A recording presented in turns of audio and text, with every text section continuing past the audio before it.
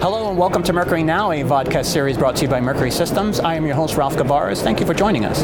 Now, today's pace of technology development means the traditional approach of custom design modules and subsystems is too slow. But modular open system architecture approaches can deliver on system demands without sacrificing performance or scalability. Joining me today is Roger Hoskins, Director of Sales for Mercury Systems. Roger, good to see you. Thank you for joining me. Good to be here, Ralph.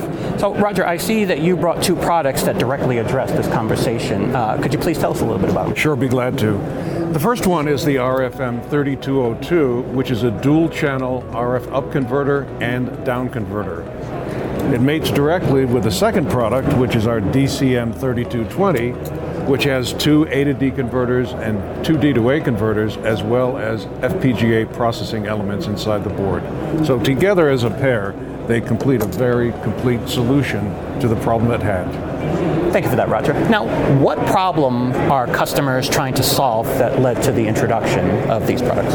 Okay, customers are trying to acquire and to generate signals in the range of 2 gigahertz to 18 gigahertz. They need to do that with an instantaneous bandwidth throughout that range of 2 gigahertz.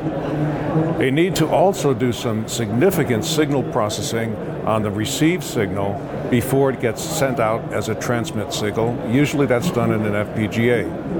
The time it takes between the input and the output has to be extremely short, which means low latency. The last requirement, the solution has to be an open 3U VPX form factor. Thank you for that, Roger. Now, how do the RFM3202 and the DCM3220 meet those requirements? Sure. Well, first of all, the RFM3202 has two channels of RF down conversion, down converting from 2 to 18 gigahertz as a center frequency with a 2 gigahertz instantaneous signal bandwidth to an IF output. On the transmit side, we have an IF input that is translated up to between 2 and 18 gigahertz with a 2 gigahertz signal bandwidth. The IF interfaces on the RFM3202 connect directly to the DCM3220 using these rear panel connectors. The RF down converted signals go into two low latency 12-bit 6.4 gigasample per second A to D converters. That low latency is important to the overall application. The signals then go into a Vertex UltraScale Plus FPGA for some really heavy-duty signal processing capability that might be required by the customer. There's also a Zinc UltraScale Plus for control functions, moving data, and so forth. The data that comes out of the Vertex UltraScale Plus goes into two 12-bit 6.4 gigasample per second D to A converters, also very low latency parallel interfaces that then generate two IF outputs, which again come out through this rear backplane connection back over to the input for the 3202 for the transmit side.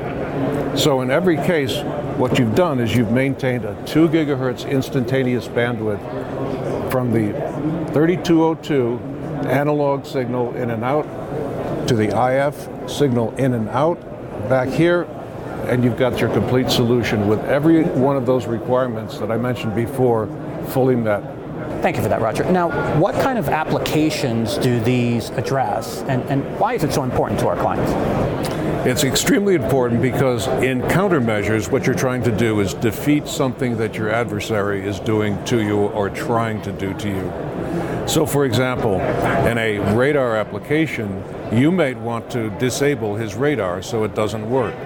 Or you may want to deceive his radar to make the radar think that you are in a different location than you really are.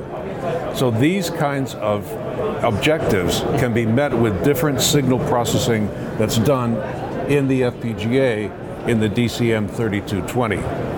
So the idea is to be extremely adaptable to the enemy, to be able to quickly change the response as required so that the enemy, even though he tries to evade detection or he tries to get around your countermeasure system, you can keep following and keep deceiving or defeating his radar system from operating correctly.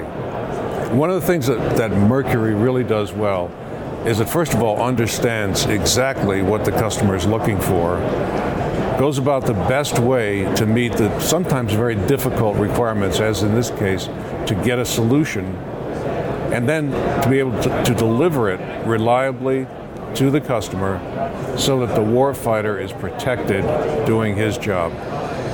Roger, I want to take this opportunity to thank you for joining me. That was a great interview, and I really appreciate your time. It's my pleasure.